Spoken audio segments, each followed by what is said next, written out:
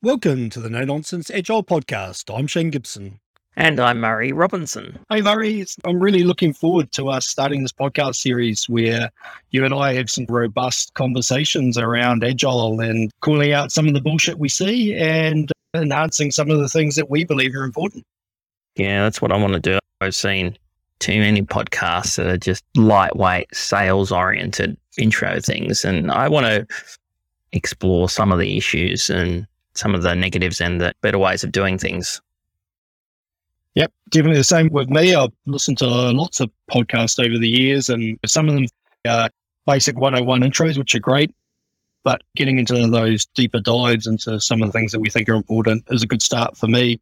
And for our listeners out there, you may notice that our accents sound completely different. That's because I come out of a little country called New Zealand, and Murray comes out of a big country to my west called Australia. So let's talk about who we are then, so people know where we're coming from. Yeah, do you want to go first? So I have been in the digital industry since the beginning. I started my career as a software developer in the mid-80s. And I've been a business analyst, a project manager, a scrum master. I've been a product manager, non-technical product manager. I've been a program manager. I've been a general manager. I've had C-level roles. I've worked in digital agencies, giant telcos, financial sector. I've done a lot of contracting, a lot of permanent work. I've managed teams of 100 people and budgets of 20 million, and also small teams without budgets. I started with Agile 15 years ago at a large Australian online jobs board. Agile for us was XP, and we had great success with it. So I absolutely loved it. I found it a far better experience for me as a project manager than traditional project management. And so I have been carrying the flag for Agile ever since. But back in those days, even 2010, it was still pretty odd for somebody to be saying, let's do Agile. And now it's all the rage. And I'm not just interested in Agile, I'm interested in digital product development, lean. So when I talk about Agile, I'm often mixing in lean and design thinking and all that other stuff. Yeah, so for me, I started out my career working for a government agency here in New Zealand. I got a job in the accounts payable team, and I quickly learned that processing invoices wasn't a love of mine. But I was lucky enough to fall into a group of people in that organization where we were replacing one of our financial systems. And as part of that, I got this love of technology, this love of software and processes. So after doing a couple of financial implementations for different organizations, I moved on to the vendor side. And I spent 12 to 15 years on that side of the fence doing sales engineers roles. Our job was to convince the customer that our software would solve the problem they had. And then let the sales guy close and then get the hell out of Dodge before the consulting team went in to try and make it work. After that, I went to work for a small startup for a very short amount of time, which I loved. And from there, I moved on to doing consulting in the data and analytics space and started a small consulting firm here in New Zealand where we went in and helped customers solve their data and analytics problems. And that's when I heard this word Agile. I'd seen it around probably 8-9 years ago, about 2013. And I saw all these hippies out there doing these Agile dances and kumbaya and saying how good it was. I was always open to experimentation. So we started experimenting a little bit with using Agile's ways of working for the work that we did, because we knew that a lot of the way we worked as a consulting company was broken. This idea of large requirements up front. We would spend 6 months doing a whole lot of work to guess how long it was going to take. But that's a business model of those large consulting companies, I reckon, Shane. We know that there's going to be huge numbers of changes, and we know that the customer's only going to engage us if we come in with a very low price. So we're just going to price it at half what we think the cost is. And then we're going to screw them on the change request by charging 10 times the real cost for everything. I mean, that seems to be the business model for a lot of the big consulting companies. Oh, even the small ones. So we talk about the consulting pyramid scheme. The most senior people go in at the beginning and then exit as fast as possible. And then the least experienced people go in and try and do the work. And then the people at the top of the pyramid fly back in when things go wrong. No transparency is one of the rules with that way of working, because you don't want the customer understanding the lack of value they're getting. Yeah, I agree. And waterfall is actually essential for screwing your customer in that way, because having a fixed scope up front, which is inevitably going to change, makes it really clear what the changes are. And then if you have a really tough change control process, you can hit the customer for it, and they have to pay for it, because inevitably what's going to happen is that they're going to find that what they said they wanted and what they actually need are two different things. Yeah, so look, I think waterfall actually has a place. I know we all in the agile world love to slag it off, but I think it's fit for purpose when the things you want to do have a high level of certainty. I've actually done a lot of waterfall project management because I've been required to by big firms that engage me as a contractor in the past.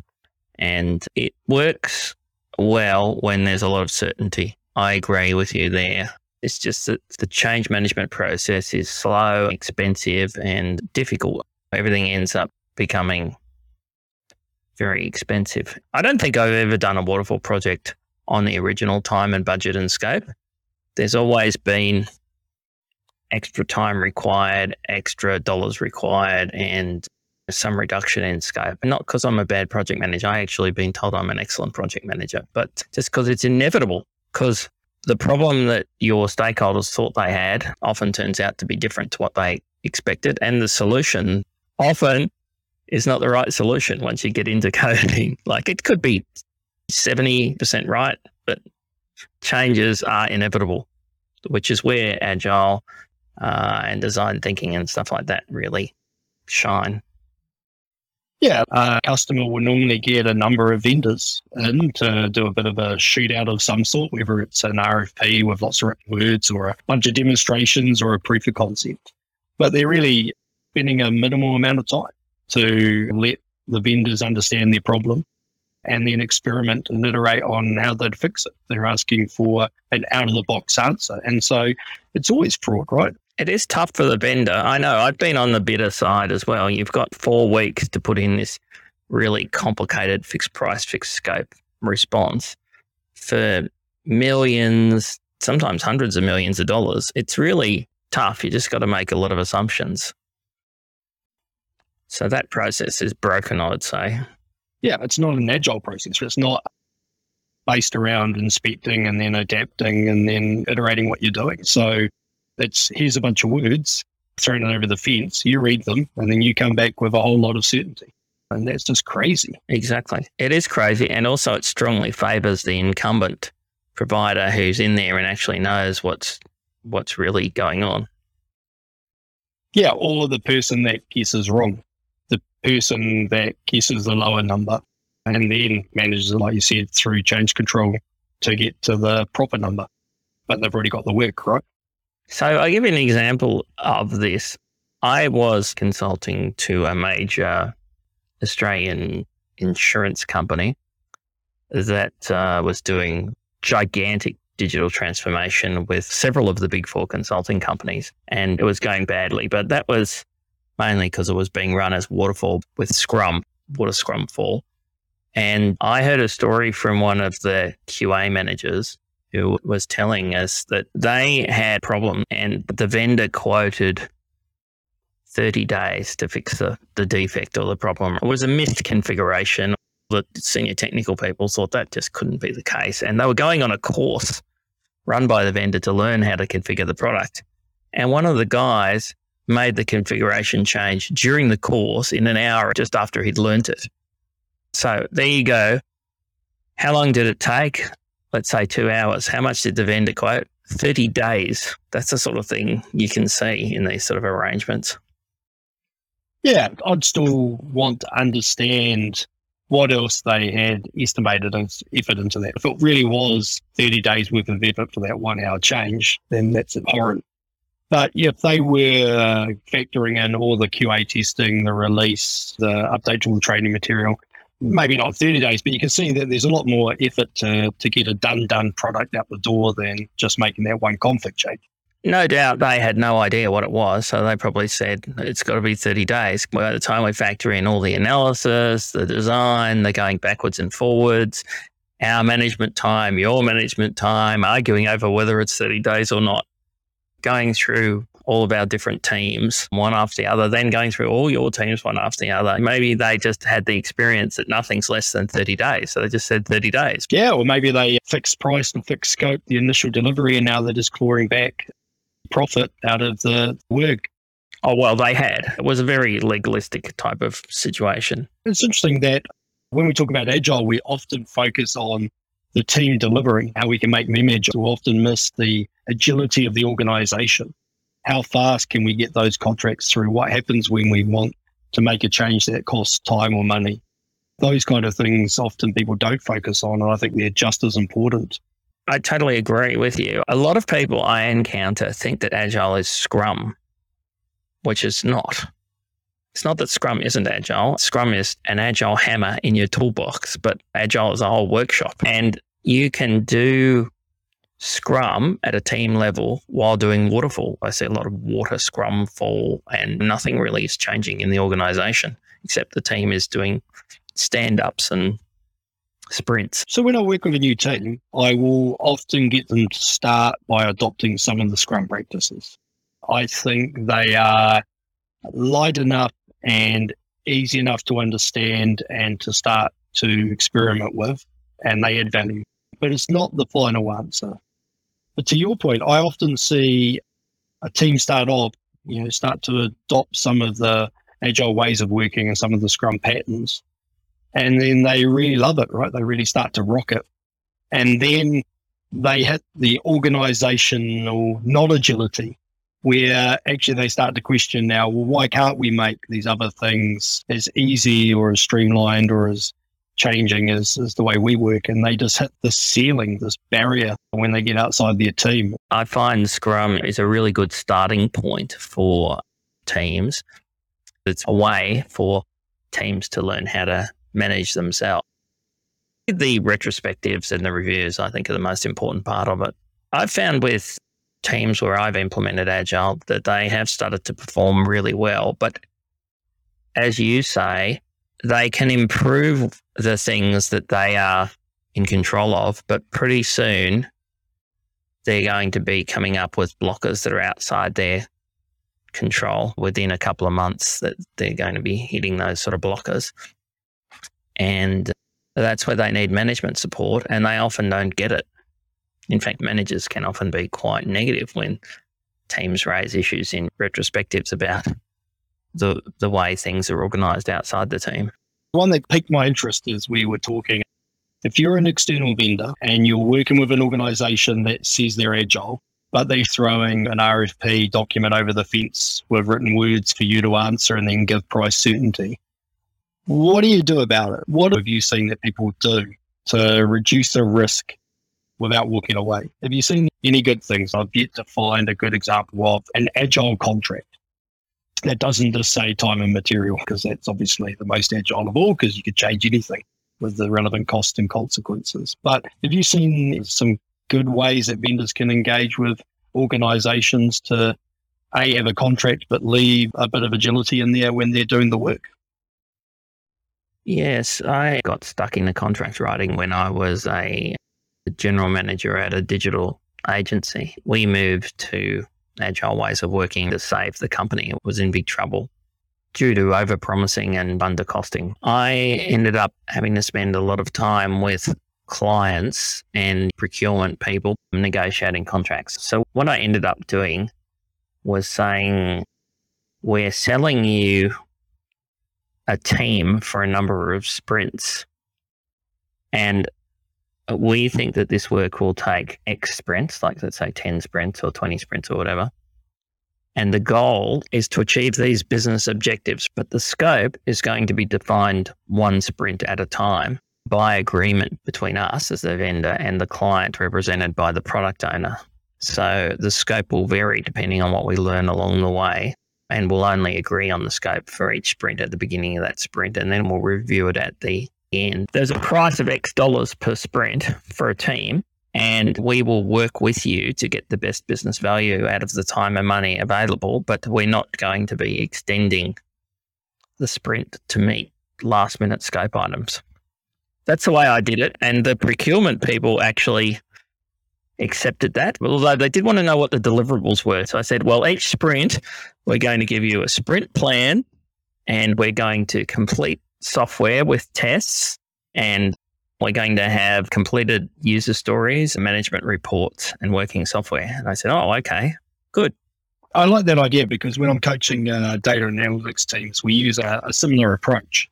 So the idea that you have a bunch of work that you could do, it gets prioritized. One of the differences with data and analytics teams is our product owner tends to change over a number of iterations. So we may have to deliver a pricing profitability model with a dashboard. So we will typically get a product owner out of that financial marketing team, and then we may have to deliver some HR leave dashboards and data to support it. And so we'd get a product owner out of the HR area that's really focused on the value of that. So our product owners kind of come in and out, and we've got the same problem, which is, well, how long do they get? It's almost a contract. We use the same technique where we say, well, actually, as the product owner, you're allowed to use 3 iterations to get as much work as done as possible, and then we're going to move on to the next product owner, the next highest priority for the organization. And that time boxing, that ability for the product owner to know they've only got this amount of time, really helps them make value decisions and trade-off decisions of what they're going to get delivered and what they're not, because they know that there's that fixed wall coming at the end of that term. So I thought I kind of heard that same pattern coming through with the way you were doing it. That's how I dealt with delivery contracts. But before then, there's got to be some basic analysis, design, and scoping. I came up with an initiation approach. So 2 weeks of customer research, design and prototyping, and then 2 weeks of architecture, estimating, planning and prioritizing to really size it and get a preliminary product backlog. Yeah, so as you started talking, I heard Sprint Zero, which I think's bullshit. But then as you keep talking, I heard groom the backlog, which I love. So I think people have to be careful that they're doing the grooming of the backlog at the beginning because that's important. They're not doing a Sprint Zero, which is, 6 months of everybody just randomly building some stuff because they think they might need it in the future. So for me, I don't know about you, I still see a lot of people talk about Sprint Zero, and I'm not a great fan of it. So development is very expensive. It takes a lot of time and effort. It's very complicated. So I think developers need to be effective and efficient, need to have a pretty good idea of what they're going to do before they start doing it. And certainly you need that before you can say this is going to take about 10 sprints for a team of 10. So I think that there's a need for project initiation that helps the client build up their business case. And from the client side, I need that to go and ask for money. So I'm hearing a bit of project words coming through. The business case one is one that's always been a struggle because there's a tendency for lots of planning and estimating and guessing what's going to happen to go and get permission to do that work. But then somehow our stakeholders treat that as a promise of what will be delivered for that amount of money. So we have to balance out having a quick guess up front versus that behavior of lots of analysis, which will never be used to get, an estimate that we get held to, even though we all know it was a guess. Yeah, I agree with you, Shane. I've run waterfall projects where we've spent 9 months doing analysis, design and planning for a $10 million project. Big telco waterfall methodology. They were helpful to get the money and stakeholders on board, but it wasn't that accurate. Things changed a lot. I felt there was a lot of waste. The problem I have is when people say, oh, you said planning, therefore you're waterfall, therefore you're saying 12 months and that's all waste. There's something in between a month of planning with a subset of the team. For a big project, I think that's very helpful. And just have no planning at all is just not viable.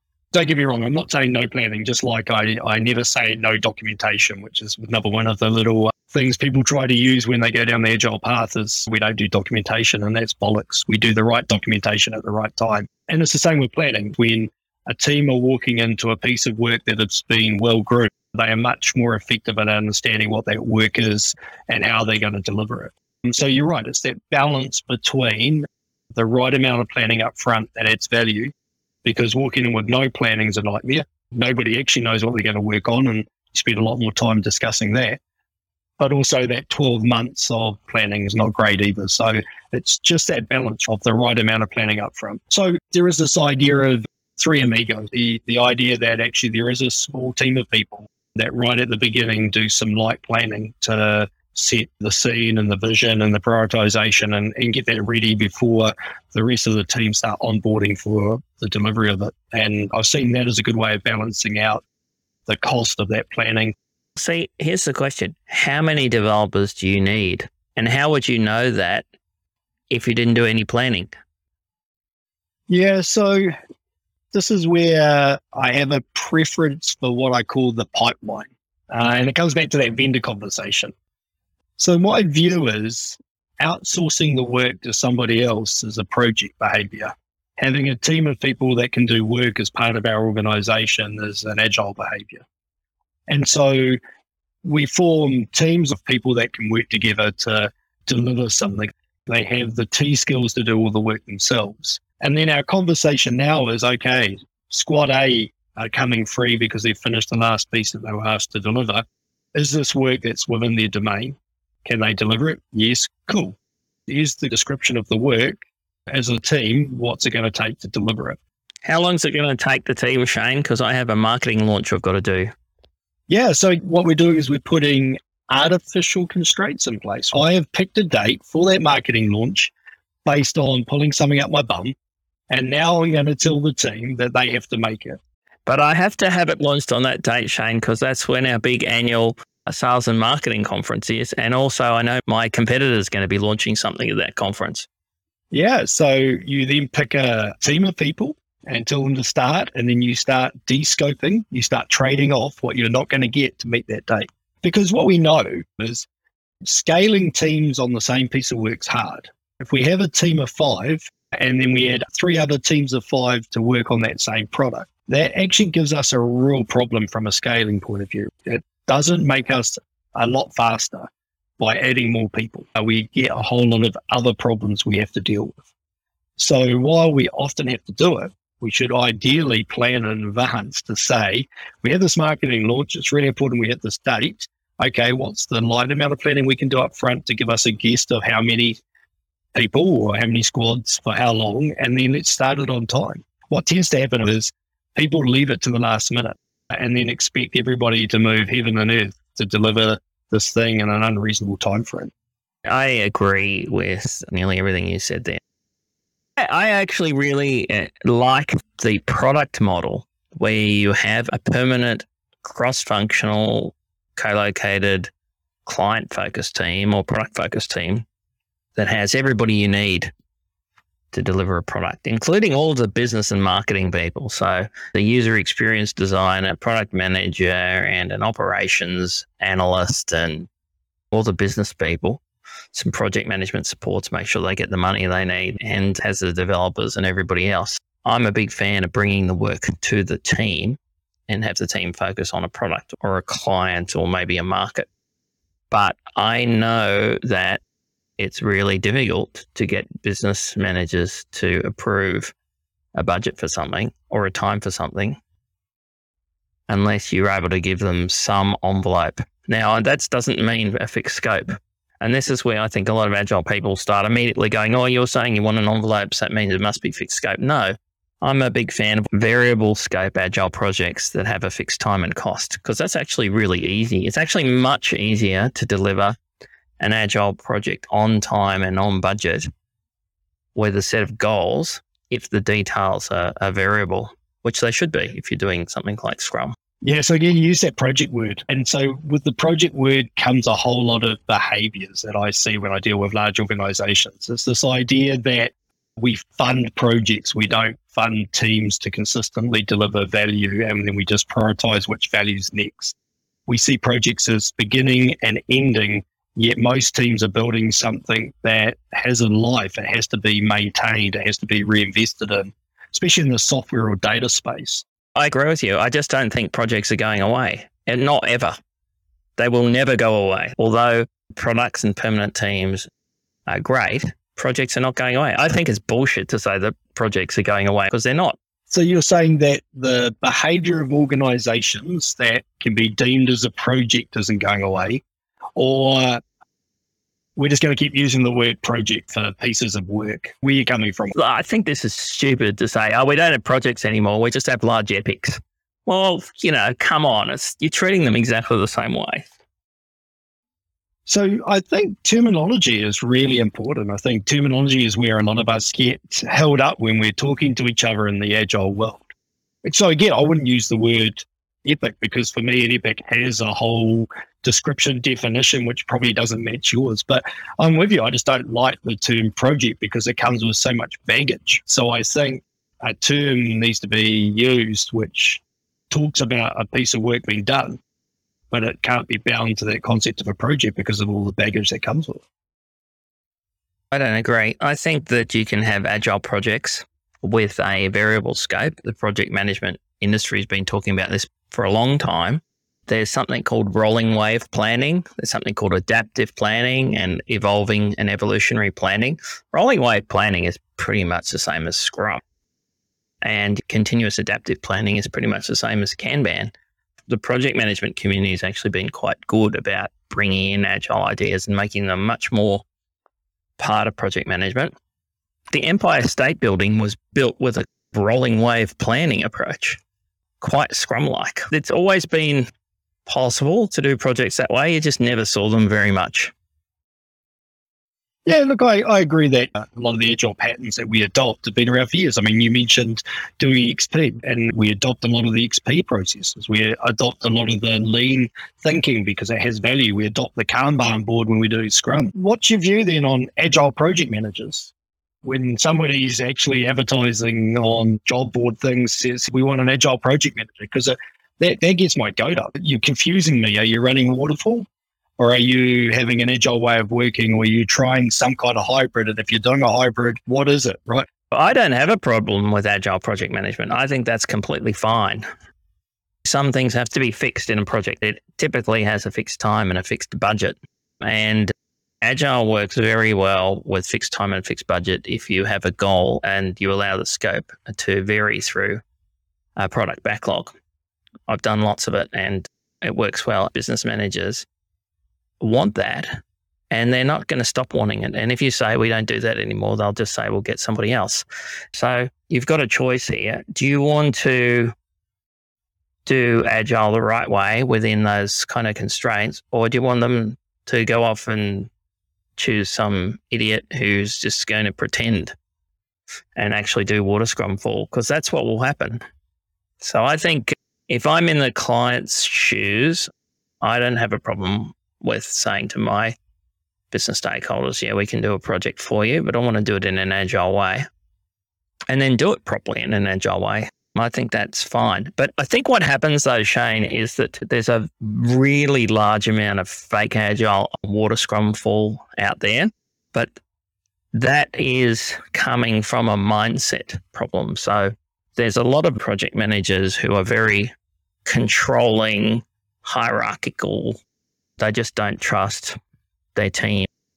And those people are sometimes Scrum Masters. I've met Scrum Masters who are just horrible because they've just carried over that traditional project management mindset. But I've also worked with quite a lot of agile project managers who genuinely have a servant leadership mindset. So it's really that mindset that is the issue, not whether you're working in a project or if you're working as part of an ongoing product delivery stream. Yeah, so I think you nailed it there for me right at the end, because I was not on the journey until the last bit where you said that you've seen project managers who have behaved as servant leaders, enabled the team to get the work done and unblock the barriers that the team strike on a regular basis. And if we look at the definition of a Scrum Master, That's what's written down. So there are people that have behaved as agile leaders for their whole careers, working in a project or in a waterfall construct. But there are also people that have been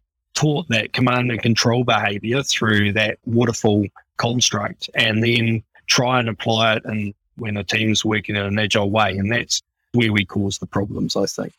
When I was at a digital agency, we were working with a large company, and they employed a agile project manager who was a certified Scrum Master. And this person spent their entire time trying to micromanage us in a traditional project management way, which was completely unnecessary. What we wanted them to do was to liaise with the rest of the organization on our behalf and make sure that all the other teams involved, like the ops teams and various interfacing teams, were able to provide us with the interfaces and environments and other things we needed. And this person just didn't see that as being their role. And they were a certified Scrum Alliance Scrum Master, but they were just a traditional hard-ass project manager who saw their job as giving the vendor a hard time. And the Scrum Master certification didn't make any difference. But on the other hand, I've worked with some brilliant servant leaders who were project managers. So it's not the title that matters. It's the mindset, it's the philosophy, it's the frameworks that you use. That's what matters. Yeah, and that's why Agile's not Scrum. I think we get into these religious wars of project versus Agile, whereas we often see some Agile behavior in projects, and then we'll often see some project behavior with Agile teams. You know, Scrum was a project management methodology. Ken Schwaber wrote a book called Agile Project Management with Scrum. It's released in 2004, and he describes Scrum as a project management process. And he uses that sort of terminology over 100 times. So first of all, he says it was a process, and now they say it's a framework. And he said it was all about managing projects, and now they say it's about products. So that's what he said then. Now he's saying something different. So the Scrum people will say that it's evolved, and that's good. It's good that it's evolved. But, you know, that's where it started from. Okay, well, I think we've done our time, so let's close this one out. We can talk about that more another time. There's a lot of strengths in Scrum and a few weaknesses, and I really like Scrum Band, so we can talk about that another day. Yeah, so look, summing up for me, I think we get stuck on the terminology. We get often stuck on the word, not the behavior. And I think that needs to change. We need to be able to look at how people are working, understand the principles they're applying and the patterns they're using, and then figure out how we can help them do it better by iterating, rather than saying we're waterfall or we're project management or Scrum or Lean. I think they all have values when used in the right way. So the most important thing is to call bullshit when people say those things are good or bad. They're just things we can use to work in a better way. What about you? I think there's some ways of working which are definitely much better than others. I really hate water Scrumfall. I think it's bad. Do waterfall or do agile. The mix is probably worse, I think. What we're trying to do today is just learn a bit more about each other. One thing I forgot to say at the start is I have a small consulting company called Evolve, and I help people, help managers with all of this. Well, look, I think we're going to be good. I think we both come from different backgrounds and have different experiences, but on the same philosophy and the same path. So I'm looking forward to it. Okay, thanks, Shane. Excellent. Catch you later. That was the No Nonsense Agile podcast from Murray Robinson and Shane Gibson. If you'd like help with Agile, contact Murray at evolve.co. That's evolve with a 0. Thanks for listening.